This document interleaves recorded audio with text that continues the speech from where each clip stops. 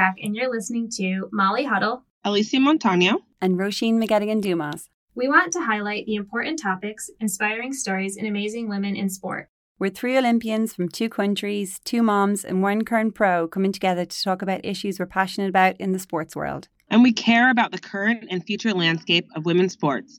And this is just how we're keeping track. On this episode of Keeping Track, Ro and Alicia catch up on their weekend while I pop out to run a workout, and then we sit down to talk to Dawn Harper Nelson, known best for her Olympic and World Championship gold medals in the 100-meter hurdles. We talk about the unique point of view she has in her career as a surprise winner of Olympic gold to becoming an athlete of perennial excellence, some of the painful and confusing fallout she experienced after dethroning sports media darling Lolo Jones, her experiences around the agony and ecstasy of winning and losing at the highest level, the perspective she has unique to her race and gender in the sport, and her current perspective as a new mother who's now unretired and returning to the sport. Thanks for keeping track. Hello, everyone. Hey, Ro, how you doing? Hey, Alicia, how you doing? I'm feeling pretty good, actually. I am super excited just getting back from Boston. Mm-hmm. Where you were the presenter on NBC, no big deal. Presenter. I was an analyst for the New Balance Grand Prix. And it was incredible. It was my first experience in being on air broadcasting. I did have an opportunity, obviously, in 2017 to do commentating, which was like no face. It was just voice. Oh, okay. And I did just a few events, and this was like my first really big on-air opportunity. And I'm just really grateful for NBC for giving me the opportunity and to be on the team. And it's just I love new beginnings. And you know what I mean? I don't even know if I'd call it new beginnings, but being able to step out into that space and really hone in on a goal of mine that I've wanted and finally be presented with the opportunity. I'm thrilled about it. Great. Very excited. It was very fun. Do you put yourself out there for that? Or did they ask you? How does that I work? put myself out there for that. I'm down with putting myself out there. Yeah, good for you. See how this is how it. I run the 800. but people, we always say, that person must just got offered that, or that person must have just like bestowed that thing. But it's like, no. I definitely, so back in 2017, briefly, I remember having a conversation with Lewis Johnson. I'd mentioned it before, I'd even decided, I was going to just take a step back for a little bit. This is some stuff that I want to be doing. Like, how'd you get into it? Meant talking to just everybody. And then in 2017, I ran at Millrose, and Lewis Johnson interviewed me. And I just remember being like, hey, just to kind of go off what we talked about the last couple of years. Because people had mentioned to me, when you're done, running or whatever, or when you're in some sort of transition period, it'd be so great for you to just, be on camera. Is that something you'd like to do? And I'm like, absolutely. I studied theater and performing arts. I love being able to elevate, obviously, and share stories. And so, being able to do that. I mentioned to him, hey, if there's ever opportunity. And then I mentioned to Josh Kaplan at Good Day LA, and everybody was just so great about giving me advice on where to go from there. Obviously, I was pregnant, and then put out a reel. I sent it to NBC back in the beginning of 2018, and then now I'm beginning of 2019. Yay. And so it's just all about building 2020 even. Yeah. Is it 2020? Yeah. What year is it? Okay, I don't know what year it is, but I do know how the opportunities kind of aligned themselves, and how I kind of just kept throwing out little just keep thinking of me, Yeah, and did you enjoy it? I had such a great time. I'm eager to go again. Like anything, your first time, there's things that you're like, ooh, I'd love to kind of do this a little differently. And, I think I took it very seriously. Obviously, I prepared. I looked, into what I would want to have heard if I was on the other end. But anyways, this is a lot about me, everybody. No. Sorry, I'm just fascinated because it was great. And it's great to see you out there and just trying new things and having the courage to do it and sharing your voice. And it's trying new things. That's the thing. Trying new things. As a pro athlete, it does like a circle of the things that you do on a Monday or Tuesday, Wednesday, Thursday, Friday. So it was really nice to try new things and just to be on the other side. To be honest, I really enjoyed it. You look good. You look good. Thank you. I look forward to another opportunity. Yeah. But around this whole amazing, opportunities, new opportunities, we have had an amazing guest on who thought one space in her life was done and then is now looking for another opportunity to show that she can be mom. I mean, she can be athlete and mother. Yes. Dawn Harper Nelson. Yes. Olympic royalty, I have her written down here. She's an Olympic champion and a silver medalist. So if that doesn't define Olympic royalty, I don't know what it does. That's amazing. I'm gold and silver medalist in a time as well, grabbing that gold when no one was talking about her to be the gold medalist. Yeah. What were some of your thoughts on the conversation we had with her? I left that. I think I texted you guys after. It was I felt that was it's a really powerful interview, and I'm excited for everyone to hear it and just hear. So you have this expectation, what would it be like to win an Olympic gold medal? It must be amazing. And then to hear the reality was part of it was I don't know what the word is, but it was definitely disappointing and heartbreaking at times. But to hear her reality after winning an Olympic medal and some of the adversity she faced even after that was just shocking. And I think it's really important story to get out there and for have people to understand sometimes what the reality is for different athletes. And her story is amazing, and it's like I think you said, it was like a Cinderella story, and I think it should be out there. I think kids should learn it. I think it should be in kids' school books. I think everybody needs to hear it. I love it. This is the real Cinderella story, everyone. Yeah, wait till you guys hear it. And I loved her reality, like her humanity of even have been an Olympic medalist multiple times and then dealing with the transition out of that, temporary transition out of it, and being like, oh, what am I? Who am I if I'm not running around? And how much she kind of minimized her identity in how we can do that as athletes, and her struggle to kind of broaden that identity again. And I think that's like a theme we've been hearing. Even Shalane kind of talked about that a little bit. And it is a reality for that transition out of sport is a reality for really difficult for a lot of athletes. And I think the more we can hear about that and talk about that, the less alone people will feel. Absolutely. Yeah. I think I can't wait for you guys to hear this. It's such an incredible interview, but I do agree with you. I think for me, I love examples and of people that have gone before me. Obviously being the example is not always great. But I think that But I think that I've been able to learn from my close peers that have, maybe 3 or 4 years, my senior, who have already talked about the identity of being an athlete. And I think I really try to manage my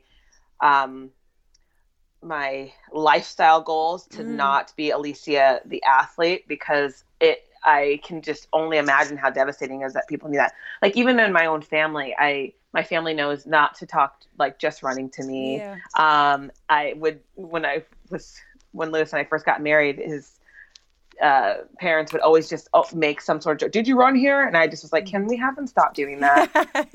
Can they ask me how was that painting you were working on? Or, and I just really try to defer conversations from being just that, because it is difficult and you've got to be able to move on. And it's so depressing for athletes, for people to not know who they are without that, or without it in that way. Like I'm always going to be a runner. I'm always going to, but exactly. So, anyways, but then when she's such a great example. Only see it through that, it's kind of, then you're like, oh, maybe that is all I am, right? So especially especially an Olympic medalist, like your identity is like solid, it's like the world will see you as that. You're famous for that. And it's you want the just- catalyst of that, right? Yeah, you want to be yeah. able to use that as a resume, Mhm. but not be the only thing that matters. Exactly. And it's hard because sometimes, and this is what I kind of struggle with a little bit with the Olympics, the way it's gone the last 120 years, whatever. It has become this tunnel vision, single focus thing. In order to get there, you have to kind of live that way. But the downside of that is, you come out of that tunnel and it's like, oh, okay, oops, there's more to life here. So, and it just evolves that way to high performance above all else. And there's just the shadow of that is that people then feel like, oh, who am I without that? So anyway. That's right.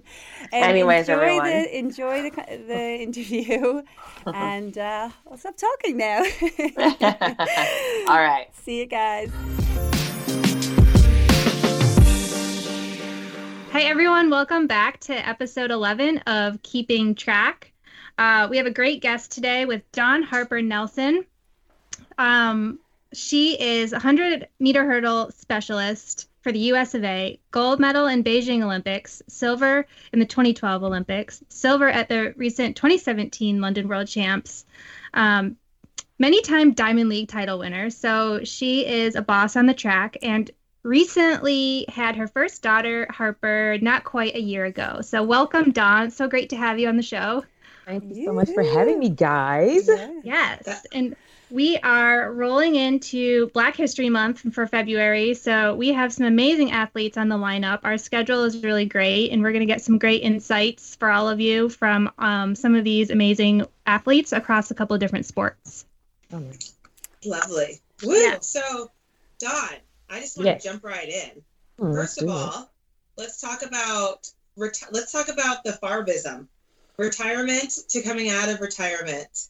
What are we thinking right now? What are we like? What? Tell me about your brainwave. You shared a little bit with Spikes about why you retired in the first place, and then some of the thoughts that were going through your mind during and after your pregnancy. Can you walk us through all of those emotions? Yes, emotions. That's exactly what it was, the roller coaster of them.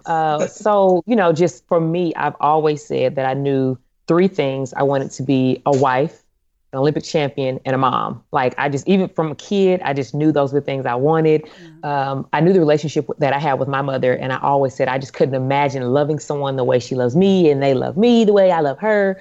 It was just the most beautiful thing in the world to me. And throughout my career, I never imagined, though, that I would be this old. 35, having my first child.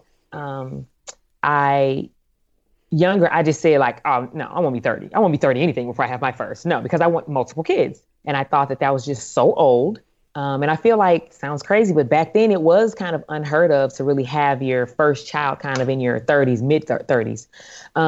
So I found myself in my career, it was going really well. And I found myself just pushing it back. Because as we know, the climate of athletics, you have a child, you're done because your contract is cut off. And so that was really in the forefront of my mind. And that was, it was on my mind all the time. It was because what started to happen was the pull of the two. I wanted to continue to run, but I wanted to be a mom. And me and my husband, we had the conversation. I got married at 28. We had the conversation numerous times. He's like, when do you think, you want to start? And I'm like, well, after 2016, like for sure. And then 2017 got here and I was like, but you hold on, sir. I'm for sure going to have me some babies. And the blessing was I never felt the, you said after this year, he was very understanding because he said he knew that in track and field, it's a short window, no matter how you cut it. In sports in general. And so he also knew the ins and outs of track and field and contracts because he ran before. And so I was blessed with that. And so 2018 came and I told him, I was like, I completely feel the urge to be someone's mom more than I feel track and field. And if I decide to come back one day ever, no, I'm not. But, then I'll do that. But I wanted to be someone's mom. And so I get pregnant with my daughter. And like you said, you heard me, I'm crazy enough now where I want to run again. But the whole time I was pregnant, just had these thoughts of, man, I still have that itch to run. Like I'll, sit back with my big old belly and I'm like, I don't really know how to do it. But, and you feel yourself getting bigger and bigger and you're nervous because you see women that have recovered and maybe not even come back to athletics, but you see them, they look great. They're in really good shape. But I'm thinking, But how do you really come back from putting on this much weight to want to be back to the best shape you've ever been in your life, to compete against these girls that did not take a year off, that aren't in the mindset of stepping away for even a second, And I knew what it took to win. So I'm thinking, how do you come back to that after you have a child? I sat down and talked with my husband, and he's like, sweetie, I knew you were going to run again. I was like, your wife, thank God. and so I sat there and I said, Dawn, are you willing to honestly juggle the two? Because it's not going to be put aside one or the other. It's going to be a blending of the two. And you're going to a certain extent, in your own way, have to master that. Because in order to go to that line and feel confident every single time, I'm going to have to believe that I was the best mother that I could be, but I was also the best athlete that I could be. I'm just someone I can't accept kind of one or the other, because I feel like if I'm really just falling off as a mom, track is done. It's not a question for me. If I feel like with track, you're just letting too many days go by because you're like, oh, well, my daughter, it's going to be one of those, honey, I need you to step up right now because training, we know we have to ramp it up. And so I've just, we've juggled the two, talked about it a lot, me and my husband, and I'm just blessed where he is like, his thing is, it's my daughter too. I'm like, okay, I'm sorry. I just didn't know if you knew that you had to be 200% in as well. So for me, that's just where I am. And it's going really well right now. So that's incredible. It's a long story. This is what we want. We want to hear, really dive into your background of all of it. There's clearly the physical side of pregnancy when you're choosing family, or pregnancy happens in families. But then you talked about the emotional side of things, the psyche, it's not like you're just pregnant for 9 months and you have a baby, you're like, cool, moving on. It's like, there's another small human that's relying on me for so much. And from a mom's perspective, I know you were pumping and breastfeeding for, yes, there's an eye roll, everyone who can't see. And that's a whole nother commitment that you're like, oh, my body is still doing this work for someone else, doing spending extra energy, and then now to survive, to live, oh my goodness, and then the energy that you're putting into training. What was a period of time in which you felt like you, and if you do now, you talked about things going really, really well, you felt like more of yourself? I don't want to say like your old self, because you're never going to be that, but more of someone who had ownership over their body. It's funny. It was, for me, I feel like I know the exact moment that I felt like, yeah, Dawn, hello. Not like Dawn/mom, but just Dawn, so to speak, where I felt like I was now standing on my own 2 feet again, and I can juggle it all, was when soon after I had my daughter, I started training a month afterwards, where I was like back on the track and, actually trying to push myself through things. And so I'm out there, and I remember I got to a point where I wanted to do just a simple blowout. We just get off the line, a nice little bop, bop, bop, and speed, just steps, first 3 steps, make them a little quick, and then you just kind of shut it down, but you keep your stride going. And it felt like my hips, first of all, they laughed at me, and they shifted so much when I tried to, it was almost like I was literally pulling one leg while I was pushing off the other. I mean, it was a drag step, and I wasn't trying to really do a drag step. And that scared the crap out of me. Can you explain really quick, sorry, to our listeners, what a drag step is? Okay. So that is when you see sprinters that are getting out of the blocks, or their first typically 2 to 3 steps, where literally the tip of their spikes scrape the track, is trying to keep it low, and you bring your foot up and you really claw back into the track. That's going to be quick and powerful steps. So that's really, and you have to, at that moment when you do that, when you get off the line for the first 2-3 steps, everything is engaged. Core, shoulders, arms, obviously your legs are activated, but every single part of your body, it's like you clench everything to move at that one moment. And I tried to clench, and my body said, you had a daughter about a month and a half ago at the time. And it was the most foreign, shocking, sad, scary thing I had experienced in my life, because I know track. I know hurdles. I know how to run. I know what I feel like when I'm ready. I know what I feel like when I'm coming back from an injury, because I've been injured multiple times in track and field. This was something I had never felt before. And I remember thinking, so of course I cry, because I'm just like, oh my God, my body is not mine. Like, I don't know this body. And my husband's at the track and he just comes over. He's like, sweetie, you have to remember you just had a daughter.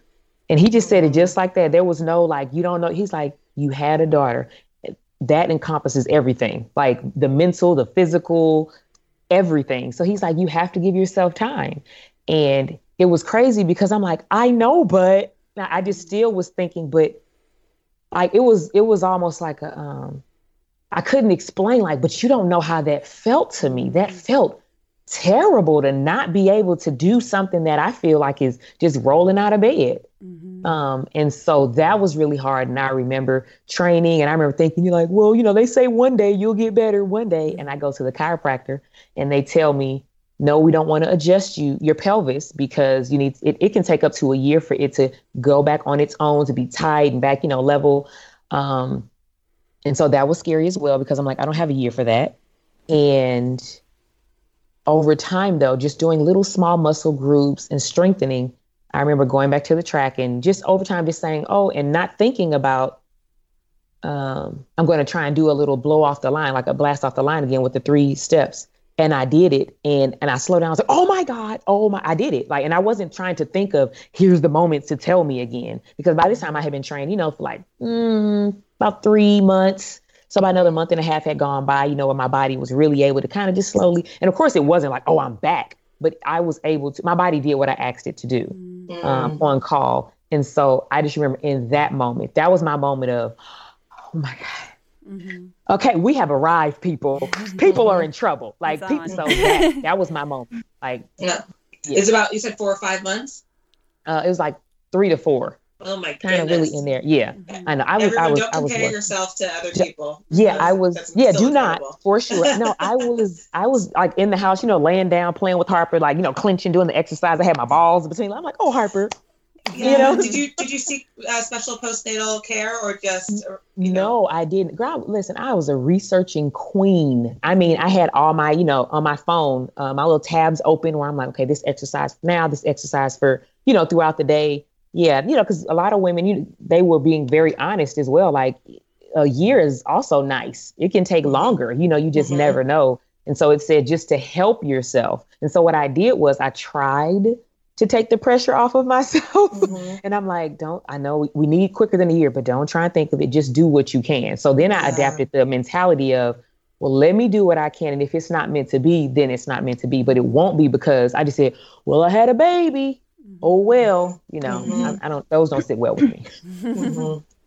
Yeah, and postnatal care is so different and very, very hard to find anyway. I wish it was more accessible, and there's a pamphlet for you, right? When you deliver, that was like, here's your next steps, here's your training regimen, but it's not like that. So totally understand.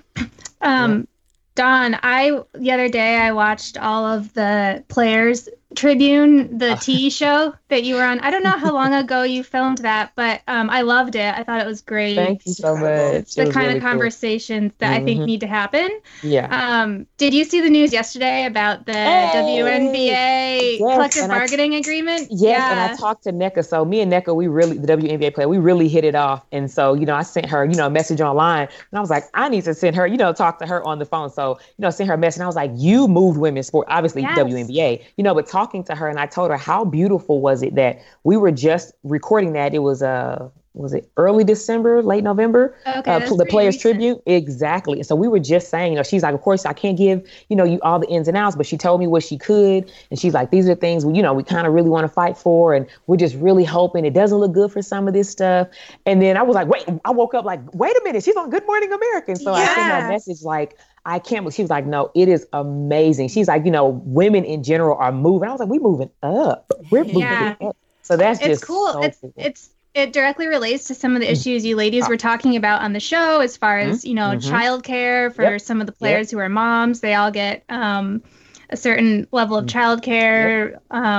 The salary caps were raised and the minimums were raised. Yeah, it's really a big deal for the WNBA. So that was cool to see. Yes. Especially after just watching the show. So right. And I'll say really quick, I love that the world recognized it. It was such a big deal that they had to be on. Like, this was an announcement. You know, it wasn't like social media just do a post and then it just kind of gets repost. Like, she's on Good Morning America announcing, because everyone understands how big of a deal this was. I truly appreciate it. I was like, we're just getting a little bit, but you know. Yeah, no, that was a big deal for other leagues to see. I mean, that's going to be a big deal to set precedents for women's soccer. And I think it's just that they made it a big news cycle is important. So that was awesome. That was. I met NECA a few weeks ago at a photo shoot, and I wish I would have talked to her more. Like, I was just being shy and like, I'm just a distance runner.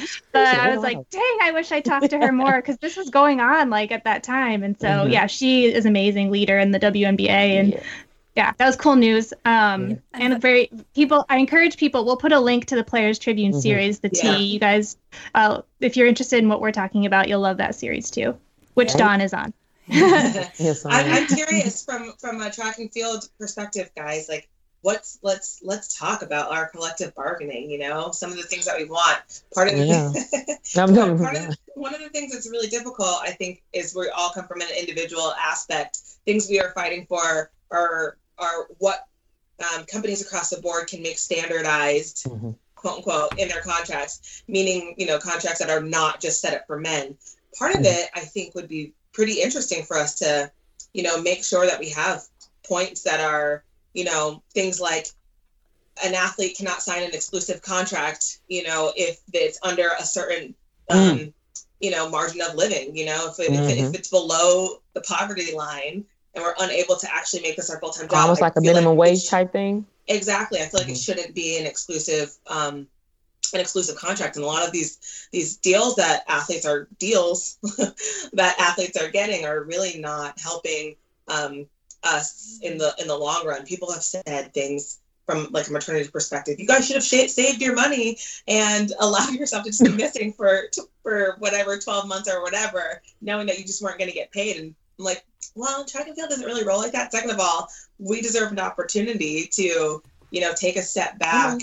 You know what I mean? And be protected within our contracts. There's more to us than just. Well, yeah, and if there were more women in charge, do you think they would make it set up that way, where it's just like, just save money when you decide to give birth? It's like, well, why would you set it up? If I saw a tweet that was like, I think Lindsay Krause tweeted, this collective bargaining agreement is setting women up to succeed, and like that's kind of revolutionary in and of itself, to like set them up to thrive like throughout all phases of their life. Like, so. And I think, like, you know, if we're talking about, you know, women being professional athletes, we need to say, hey, and that will include, you know, when you want to go to the other side of your life and have kids, and not be like, okay, we'll take you this far and then you're spat out. You know, if you're going to make it a profession for our young girls, you want to say, we're going to take care of you like throughout your career.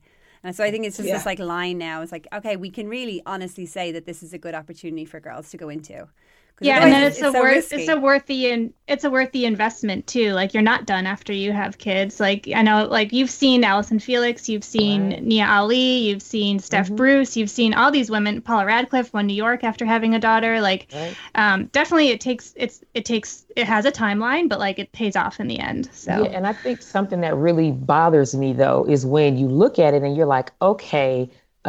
Clearly, every single female that is competing in esports is not just going to, like, a whole WNBA team is going to get together and say, hey, 2020, we're all going to get pregnant, and screw them because they're still going to have to pay us. No, I think what bothers me is that when you see a woman that is serious about her craft and her career, you see her train, like Alicia, training through the whole time, because you're like, I don't want to, and you're still like, sorry, you see me post, you see me, I look, if you can't even tell I'm pregnant until I turn around. You know what I mean? So clearly I'm working out, I'm handling my business, and you're still like, sorry.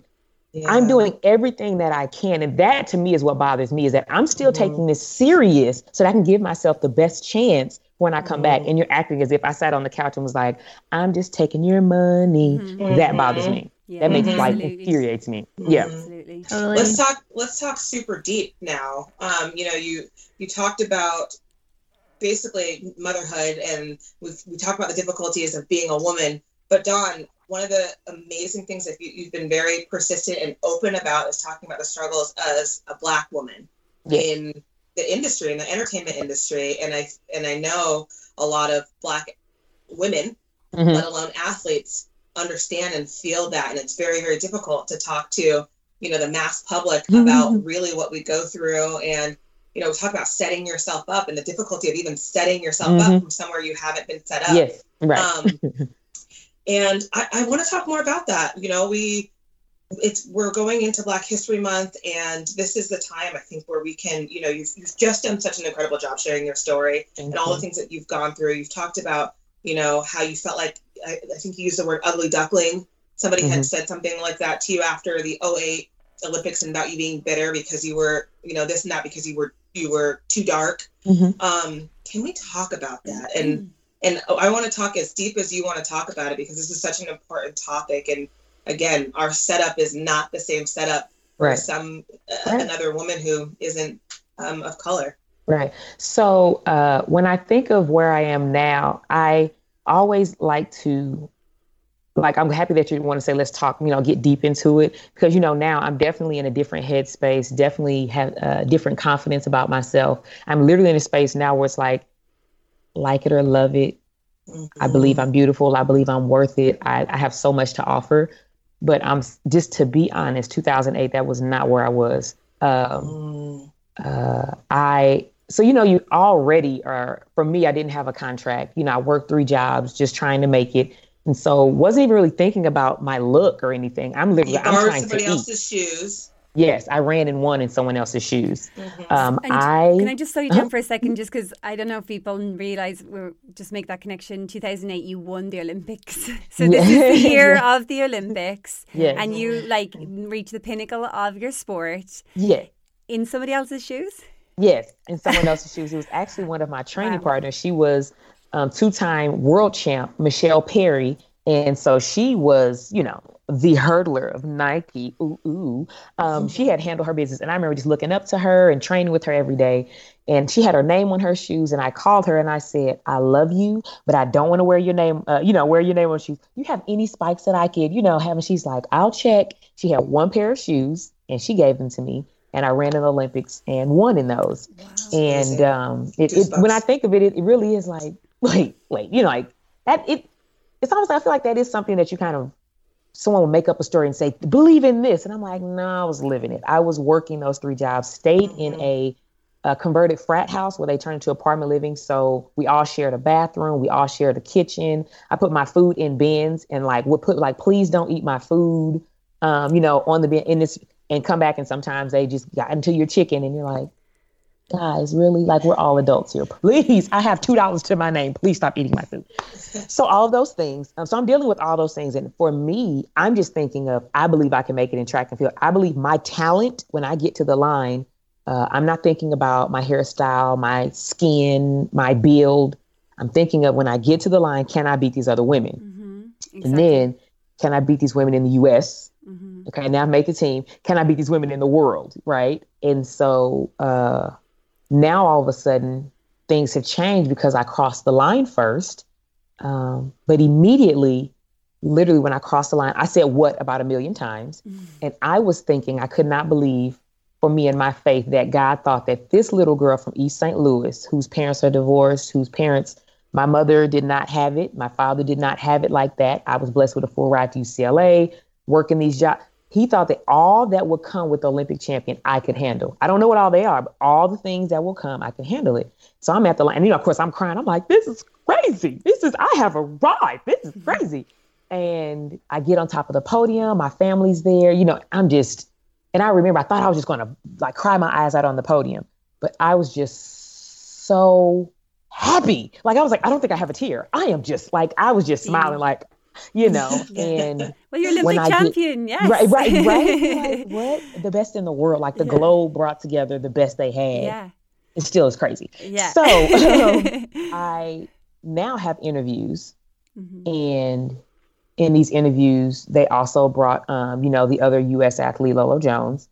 And so we're doing an interview, and I'm just answering the questions that are presented to me, because I'm over here I never thought I did think I'd be here, but then I didn't know if I'd be here. I'm like, right. I still got bills when I get back. Yeah, right. I'm like, I still got bills. You were not the media darling at that point. You were not the favorite of that race. And So this was kind of upset, like not upset. I wasn't upset, but No, yeah, you and Sally were let's like, talk about that. Yeah. Sally's arrival was like shock as well, and but you weren't part of their script, so they were having a hard time adjusting to the fact that you're the champion and Lola wasn't. And what was that like for you when they're what was that whole? Tell us more. Just to give people a context. It was really hard because I did an interview before. This was right after, like, you know, at the Olympics. You know, of course, you're sitting down, you got the big cameras on you. But then when I went to track meets, this one guy comes up to me and he goes, it's a reporter. This is right after I had done a press conference. He has a notepad and he shows me it's blank. And he goes, okay, who are you and where are you from? Like, what's your story? And now where I am, I would say, sir, that's not how we're going to do this one, right? I'm okay with understanding. Don't like, approach me like that, right? And so I'm an Olympic champion. Right? And my thing is, you also had time by now, like, you know what I mean? It was like 2 weeks or something. I'm like, sir, you know. And so of course I sit there and I remember going, okay, well, my name is, you know, and then I go through my story. So those were the things that I dealt with. There was so much of it was kind of like, so we had our person, we had what we wanted to happen, that it was they wouldn't let it go. And I even did an interview, a podcast over the phone with I forgot who it was, but these were gentlemen in Jamaica, and they were saying, I'm not gonna lie, you know, I had they want the Delorine to win from Jamaica and Bridget Foster Hilton. So those are two Jamaicans in the race. Sure. And they were like, we want them to win so much. They said it took them more than a year to get over it. They said literally as a country, they were like, this is our moment. And their people didn't win. And they were kind of like, okay, this girl Dawn, who's she again? And they said, oh, she's pretty good. Okay. So it took everyone time. And this is the thing, I totally understand, because think about it, my family, when they went there, they wanted me to do well. I completely understand about you having your favorite or your person that you believe and what I cannot comprehend is you not respecting that everyone that lined up sacrificed for me, sacrificed so much to be there, right? Everyone, I believe, even if they didn't cry at some point for this to come true, they went to bed worried, like, man, I'm working real hard. I really hope it's in my, you know, my future, or, you know, like overcoming injuries, the financial struggles, family struggles. Cause my father told me, sweetie, track was fun in college, but you need to get a real job now. You know what I mean? Like just all these things you overcome. The doubts and Yes. And I feel like people to not respect that 8 women lined up with insecurities, with nervousness, with I'm going to believe to the last second, and you just will not let it go. Like that bothered me. And it's sports. Anything can happen in sports, you know, and I think the media tries to like preordain who's going to be the star, and they try and base it on results, but they also base it on marketability and who they decide is marketable. And for female athletes, largely, a lot of that comes into what you look like, which I think that's been frustrating for me. Like, and I'm sure you can speak to this in a whole new level, but like, if you're great, you're great. And if you win, you win. And the podium should be yours. The spotlight should be yours. They can make anyone marketable. Everyone's got their traits, their beauties, their strengths, their inspiring stories. They do such a great job doing that for men's sports. Right. Yeah. So it's like when they win, market that, like the shoe company needs to market them. The media needs to market them. Don't depend on you marketing yourself. You're just trying to get there. You're trying to get to the line, fit. Literally. And, like, you cannot think about what your hair looks like. You can't think about what you're going to say. So can you talk about sort of what you faced after that, trying to get that respect? And even just talking about, you know, you're not worried about your hair and all this stuff. I didn't even have money to pay for all that. So I'm like, look, guys, I'm here to run. Like I literally, the money that I have is for the things that keep me to survive. And, Yeah, I just want to say what Dawn just said is something that's really important. Again, when we talk about sports and we talk about women and we talk about Black women, she just said, I didn't have the money to pay for that. Black hair care is a whole nother beast, and it's something that's totally different. So, and it does take a lot of maintenance to show up overseas for 2 weeks, you know, without all of the products that you need to, you know, keep our beautiful natural hair in the condition that it needs to be in, so you can show up on TV, you know. That you would even like to. You're like, no, I mean, I've been over here for some weeks. No, I wouldn't necessarily still have these same braids in, but if I take it down, I don't know what to do with it next. So we're going to keep these braids up. It's a whole nother, girl, you just open up a can of worms. And so, so the issue you said, you know, like afterwards, I just remember doing interviews. And then the main interview that we did right, like immediately afterwards, somehow they say that I came across jealous because I'm dark skinned, jealous because I'm Black and ugly. And I'm mad because she got all the spotlight. And I remember literally thinking, all I wanted to do was win the Olympics. Like I hadn't thought of, like I was literally like, I can now get a contract. I had not thought about cameras are going to follow me or people are now going to love me forever and I'll be the goddess of hurdles. I can eat. Like I was, thinking of Nike or Adidas or Reebok and all.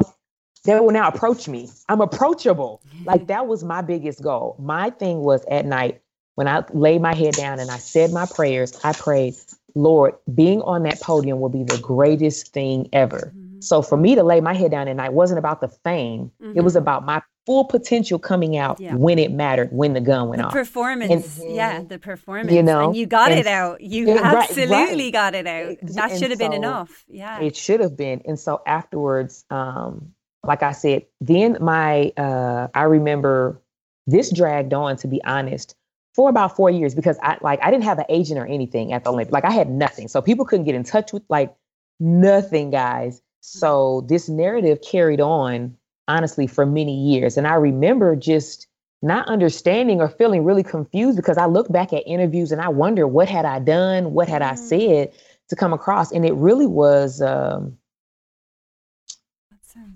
I felt lost because I didn't have the platform social media wise, because my best friend even started my social media. She's like, Dawn, people want to know. And I'm like, no, they don't care. And so, she signs me up and then I get, the few followers that I had. And I remember, oh, that's so cool. People care, But this is pre-Instagram and all, though. 2008, this is Facebook was just coming out. Exactly. She started my Facebook, and I got followers. And I'm like, so think about it, like you said, even now, there was no platform for people even to look back and scroll and say, well, let me see what type of person she is.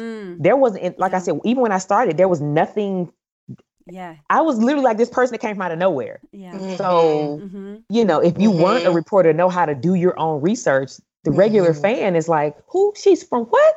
And then I'm from East St. Louis, Illinois, where we call ourselves a city of champions, but we are not necessarily known for positives, shall I say. It's really, it's rough there. Kids don't make it out. Families are, living in really, really rough conditions. It's really rough. And so I felt like all of that, if you wanted to continue to believe it, really played into it. If you wanted to just say, look at her, she's just this ghetto girl from East St. Louis that's Black, mean, and ugly, that played into it. And so I remember 2012 for me, that was when everything really hit the fan. Because 2008, I was still kind of like, I don't understand. This just isn't me. That's so wrong. Why? And I remember looking at the picture of me at the 2008 Olympics and having braids in it. I used to wear my braids to the back all the time. That was a really cute style back then.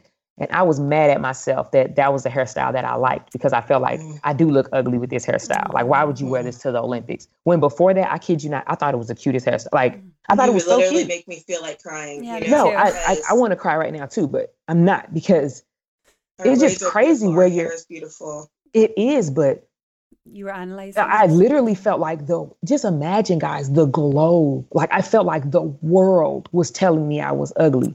And just imagine sitting at home and you're like, I don't use this term, but I swear to God, I didn't mean any harm. Like, I don't know what else I could have done besides being like, oh, I'm mad I won and she did. Like, that felt like was the only thing I could do besides giving her the medal. Because I just felt like, I think all of us wanted it, I thought. Yeah. And should I have not tried? Because now I'm this villain, And, talking with my mom, crying on her many of times. My sister, she was definitely baffled. She's kind of like, what? Because the other thing is, I'd never been really the prissy girl. Like, I wore cute stuff, but I was never, for me, when I competed, I wanted to put my hair in a ponytail and run. It was fast. That was what I wanted to do. Let's go. Just, aerodynamics. And so for why can't I just do the sport? Yeah. Right. And my sister was like, that's always been you. Why is it the issue now? Everyone was just baffled. And so we get to 2012, and this narrative is still kind of carrying on. We get to 2012, and once again, I'm on the team. It's me, Kelly Wells, and Lolo.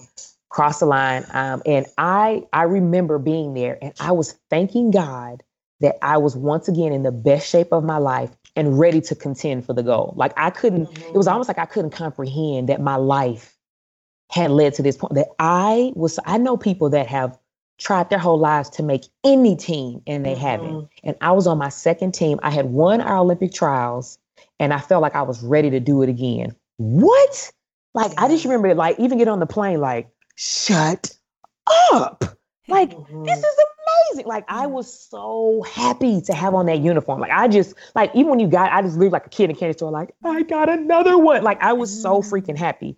And to get there, and the whole narrative was, between me and Sally Pearson from Australia. And so, like, who's going to get it? Who's going to get it? And I was so happy that me and her, because through the rounds, we were PRing left and right. And so I was like, oh, the people are going to get a show. Like, that was what I wanted. I was like, it's going to come down where you have to look at the clock and we're like, who got it? Who got it? I wanted everyone on their toes, biting nails, and it does. That's exactly what happens. I remember before the gun went off, they have the nerve to, everyone's quiet and they do the heartbeat. Boom, boom. And I was like, come on, it's enough drama. And then it starts to rain on us. It starts to rain and you're like, I don't need any more added to this. This is intense enough. Right. Gun goes off, cross the line, and we're standing there for a second, and I end up getting silver. And for a split second, you're like, come on, because 0.02. Right. And, you have that moment of like, oh, but then there's a video of me where I clap my hands like, and I'm smiling because that was a combination of, darn it, I got second. But I'll be danged if I just PR. I tied the old Olympic record. Like, am I really about to cry? No. And it was like, give me my flags. I could do my victory lap, Yeah. I'm on top of the world because for me, this is the what? Because like I said, I wanted where everyone had to wait and look at the screen. Yeah. Because it felt like, 20 minutes, of course, but it happens in seconds. Yeah. And that's exactly, what happened and get done. I'm doing my victory lap. I see my family, hug them again. And they're just like, you did it. I'm like, I did, And the next day we go to, I remember being in my dorm room and Michelle Carter was in there too. She's a thrower for the US. And I remember no, this was afterwards. So I go down to get my medal, right? So I go to get my medal. We're down in the tunnel, and I'm standing there and I pull out my phone and I start to look, on my social media because I want to post some stuff. I'm like, and Kelly Wells, she turns around and looks at me and my face just changes from a smile to literally confusion and frustration because my phone is filled with you angry bee, you black bee, kill yourself. Yeah. And I'm like, but what happened? I go and Kelly Wells, she just gets my phone and she's like, just put it away. And I'm like, what happened?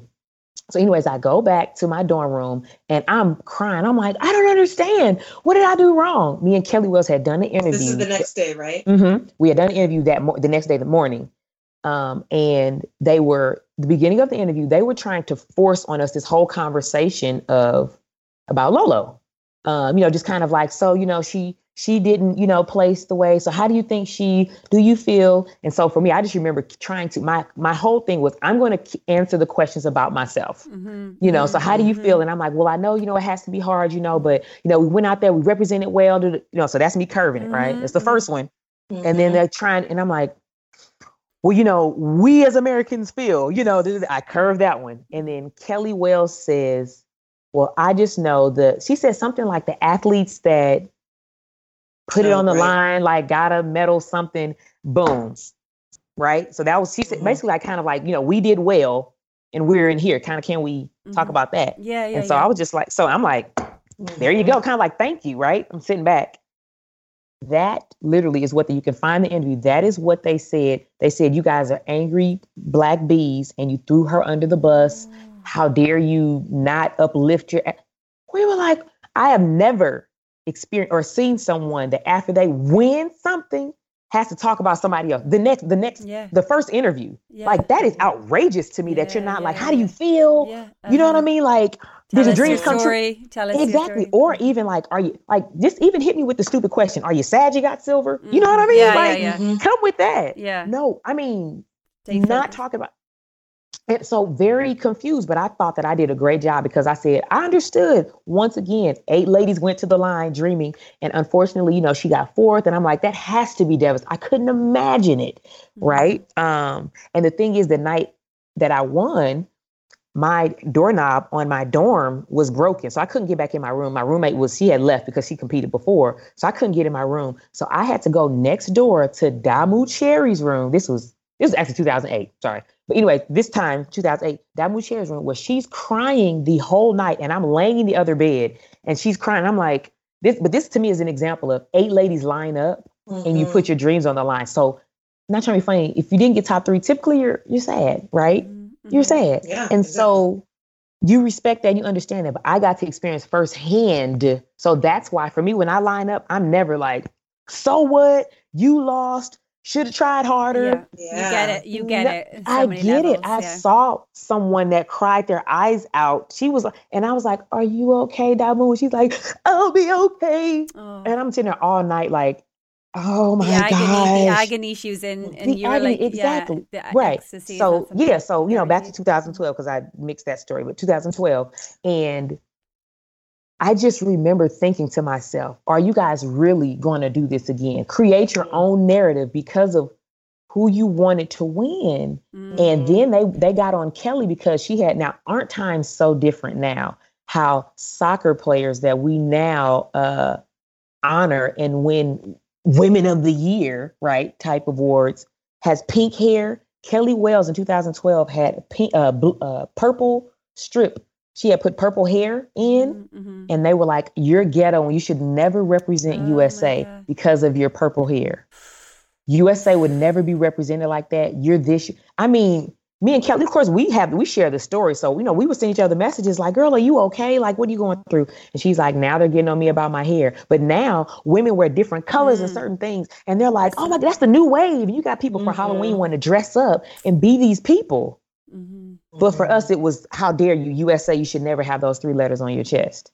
And I remember when I was talking in the Players Tribune, I told them, I said, it's such a beautiful time right now for women, because right now you cannot attack one of us and everyone is not like, no, you're not. Excuse you. Yep. They don't deserve that. You can't do that. But in 2008, 2012, that was not how we supported each other. I'm sorry.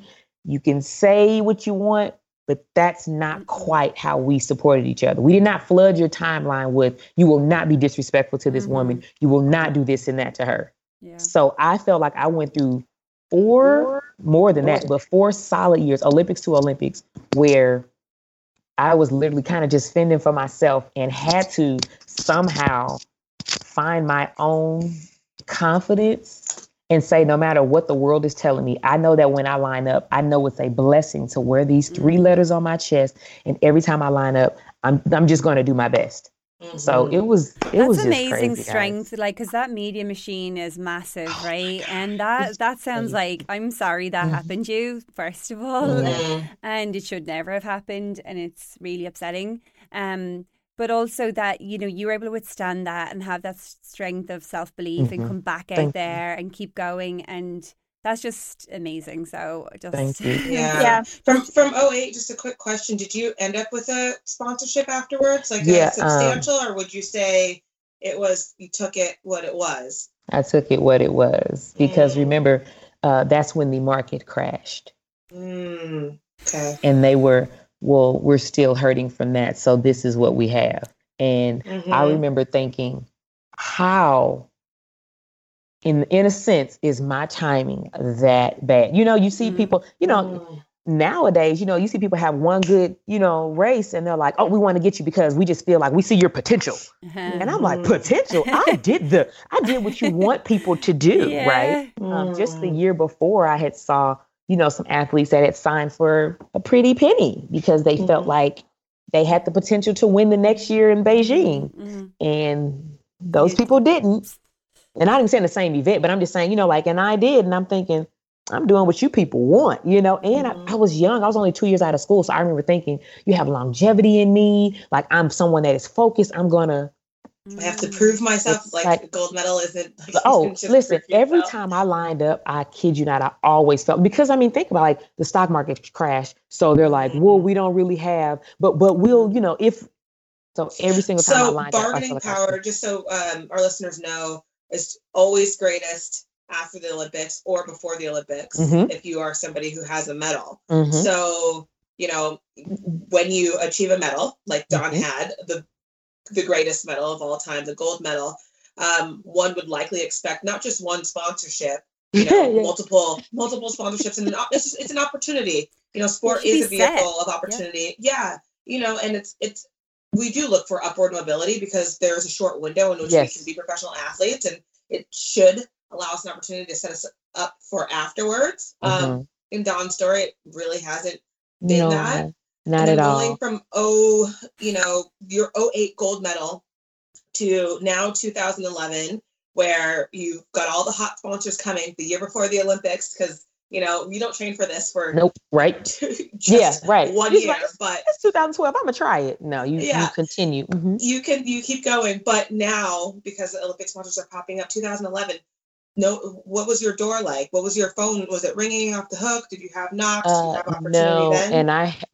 And I had won bronze at World Champs because I actually was coming off of 2010. I had injured myself, but 2011 I was going undefeated. So it was like, oh, she's back.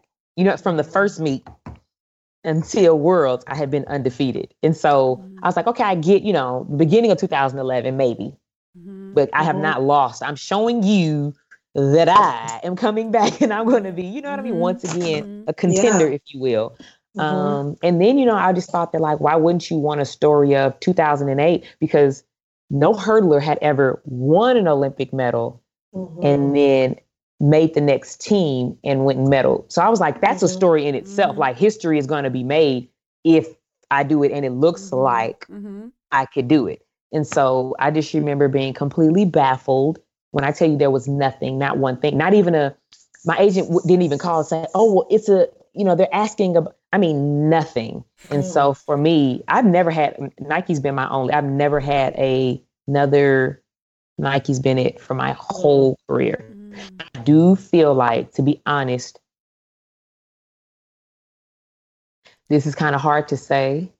I do feel like some of my team truly did accept kind of that narrative, as in like, and they're not really asking for you, so that's where you are. Just work your shoe contract, get all those bonuses that you can. And I love my team, but I'm sorry, I do feel like they accepted that. And you mean your representatives? Yes. On your team, yeah. And I do feel like I have to take responsibility. I felt like I kind of accepted that as well, because I don't know, like I'm thinking, I'm like, I can't do it for myself, right? You guys are supposed to go searching for me or from what I had also heard from other people, but pretty much big names, they come to you. So I'm like, they're just not looking for me, but then the times that I know that I did hear from companies, they were like, oh no, we're looking for, you're not the look. I'm like, well, doggone it.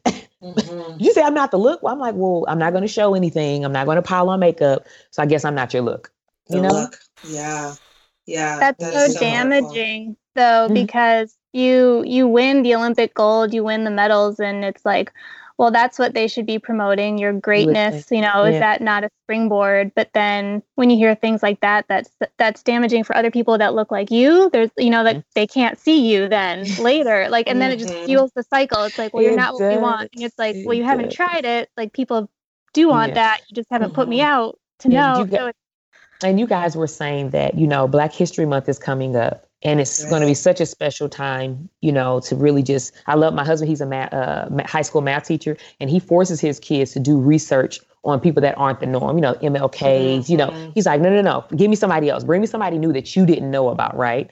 And I feel like you would think that maybe someone from the outside looking in, someone in my position had been, boosted up enough where I would be confident enough, because think like Black history, we think of just our history is so rich. There's so many people that have moved the needle, that have done all these things. But in those moments, it's so lonely. You're like, when I look around, there wasn't any support in that. Like, you mean to tell me to find support or to find confidence, I have to look back to, and that's what it felt like. So for me, I didn't feel like I had value, or that I, you know what I mean? I didn't have recent value. Like, I know overall, one day this will be like, oh, you know, that girl won the Olympics. Yeah. Oh, she's dark skinned and she looks like me. But there Harper's going to see that. Right. Which is they're crazy. Maybe you get to see your mommy. But it's just in that moment, in that I felt like I was in a bubble and I didn't see anything to tell me, continue on, you're worth it. Wow. Or the things that these people are saying, they don't know you. It's okay. They don't know you. People are going to have an opinion. Even if you were the chosen one and you won, then you're going to have other people that still had something to say. I just felt like there was nothing recent to make me like feel okay, to feel safe. And, you know, now, you know, you have that, I always say her name, like Lupita, you know, you got Lupita, you have Oprah, you know, just all these things, but it wasn't like that. I felt so alone. And then, of course, to hear from your mom and your dad and your sister, you're supposed to say that. You're supposed, you know, it's like, no, like not even looking for validation outside. It's like, I need someone I don't know. But it's like, think about this, every time you turn on your phone, the only thing you're saying is negative about yourself, how are you supposed to combat that? Like, I don't like, to be honest, it's almost impossible. Like, how are you supposed to still believe in yourself? Exactly. You do the thing you thought was impossible, and you're like, things will look up from here. We got it. I did it. And then you're like, well, what's wrong with me that things aren't taking off? Why don't I have people knocking on the door? That's what you would think, what's wrong? And nothing's wrong. But it's just, there's a very small ideal window of what people were looking for as far as looks. And it's just very, it's missed opportunities all across the board. So tell us now. So we're rolling from 2019 to 2020, Dawn's year out of retirement. What does support look like for you now from a financial perspective? Sponsorships, ultimately, what allows you to be able to do this full time so you have the best chance when you stand on that starting line? Well, I don't have any sponsors right now. So that part is challenging. What I do say is I was blessed where my mother stressed to me, and she made it very clear and told me often to look around you, sweetie. Sports does not last always. One day in sports, the money does stop. Say, it turns into, you do motivational speaking or other things, but she's like, this fast, quick money stops. And so you need to save your money. So I tried to be responsible with my money. So that right now is allowing me to continue to chase my dream. But to be honest, that money does not last always. And it is being eaten into. And so I have been, on the look for a sponsor. I have been blessed where I have a chiropractic sponsor in St. Louis where she's, adjusting me those things for free, where I'm like, thank you, God. And then with Icelandic glacial with water, they actually, I reached out to them and, I said, hey, hydration is really important, can you? And they're like, sure, we'll support you through this. But literally those are like the only, so nothing, no financial, nothing is coming through. It's just nothing right now. And it's just, and I feel like, people are like, tell your own story. Don't let someone, you go out there but you're still like, how do you battle companies that have partnerships with other marketing agencies? They just go and like, hey, who do you have? Send me that person, or who do you have for? How do you battle that? And then if you are part of one of those companies, you're still not a big name. So are they pushing you? Like, you are, I literally feel like you're not a big name with a gold and a silver medal. That's crazy. Right. So the only thing that I told myself, I was like, you've done it before and you can do it again. Clearly your situation looks different when you have a baby and a husband, but what hard work looks like. You're a real human though. That's what trips me out. Is that it almost feels like we put this asterisk of baby, husband, an expansion of Dawn as like a little bit of a hindrance when we talk about performance enhancement, but why wouldn't that be enhancing? But you know what? Taking away? It just obviously blows my mind, guys. I totally agree. But for me, what I have to do is it's like you can't harp on it. Like you literally have to move on. Like no pun intended. It often, right. It often pops in your head and you're like, it's like, you're like, nope, don't have time for that. Because it's out of your control. Like you focus on that, you could drive yourself crazy. Where you take what's in your control, you get your training done, you'll prepare. You take care of your child, all the things, and that other stuff is not necessarily in your control, but it doesn't make it right, and it's still right. And just like I think what I'm hearing is like this expectation of what an Olympic champion life is like, and I just know. Ireland is a way smaller country than the US. We do not get the medals you guys get, but if someone's an Olympic medalist, they are set, and that's like really hard to watch, for some American athletes. I'm like, you guys are legends, and you aren't getting that royal treatment, and and it's just like this is a real reality check for the life of an Olympic champion. And thank you so much for sharing it with us. I think this is so powerful. So incredible. And, just so you know, the purpose of keeping track is to be able to further elevate and tell women's stories that aren't, otherwise told in the way that we need to be told. We're listening to your story, and I don't feel like there's a stone that has been left unturned now within your story. People get to really hear the ins and outs that, you didn't get an opportunity to tell in 08 and 12 about, you tried to tell them, but they wanted to keep, switching the narrative. But is there anything that we could be missing? Anything else? Oh man, is there anything else? No, I would just say that outside influences, and I know we all know this, but they're real, because what I've done to myself, I've even put myself in a box over the years of like, you have all these dreams. Like, I said the 3 things that I want to, become or I want to have in my life. Clearly there were other things, but those were the ones, that if you don't put your head, I can't say you put your head down, you find a man, you know what I mean? But, you put your head down and you just like focus on these certain things and you do the right things. But I found myself, because of people telling me, you're not this, you're not that, you're not good enough, you're not, that I'm like, I run track. And what does that do to you when you're done running track? You will find yourself in this space of, I have nothing to offer. And you've traveled the world, you've overcome so many things, you've learned so much, you have so much to give, but you're like, no, I don't.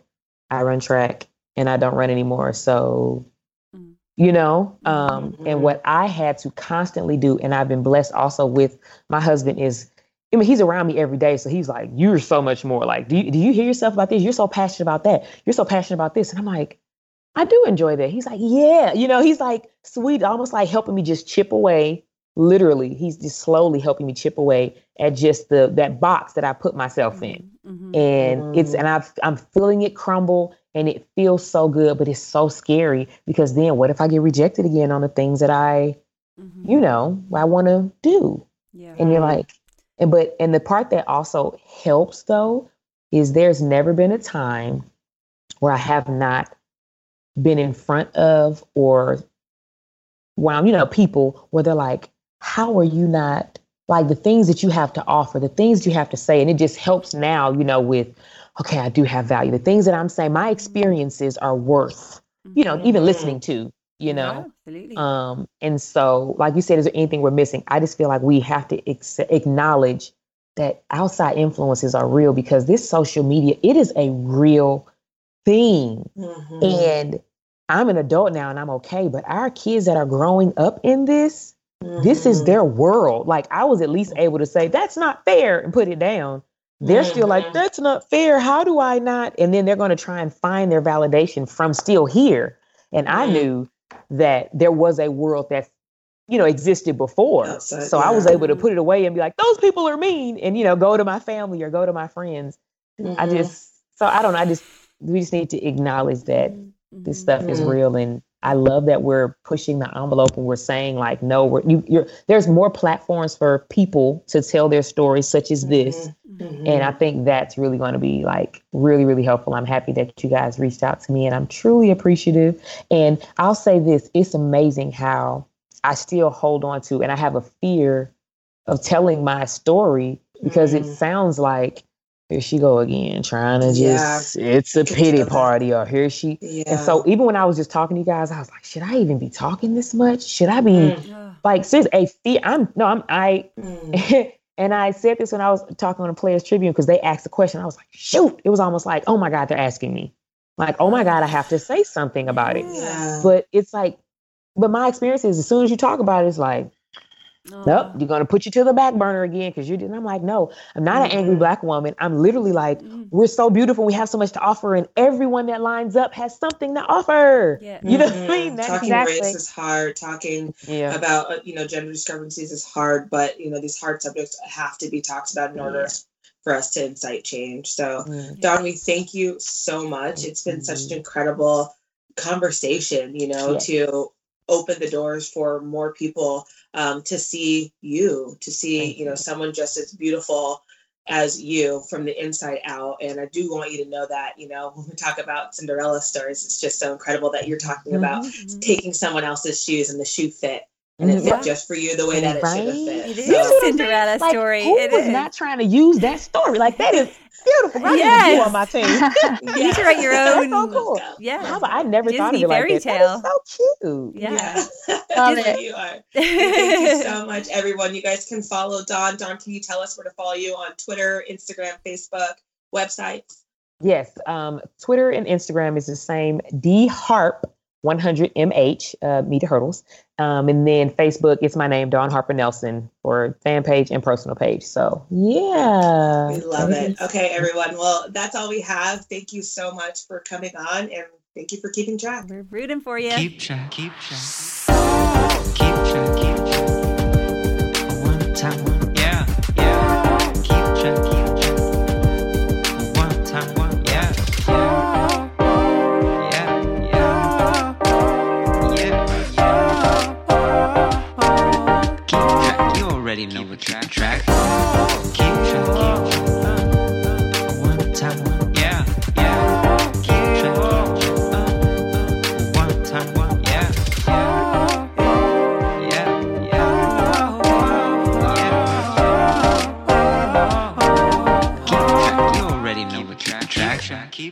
Major shoutouts to What Cheer Writers Club Podcasting Studio, a nonprofit supporting Rhode Island's content creators and where Roisin and I record, and to Rudy Nakashima for our funky outro song. Thanks, guys. Sports stars. They're like superheroes. But they're actually real. Which is why we've made a podcast about them. You see, they've all got a story. But too many of these stories were cut short. Kobe Bryant. Payne Stewart. Flojo. Phil Hughes. Justin Fashanu. We're writing episodes about all of them. And sadly, many more. Death of a Sports Star. A new series from Crowd Network.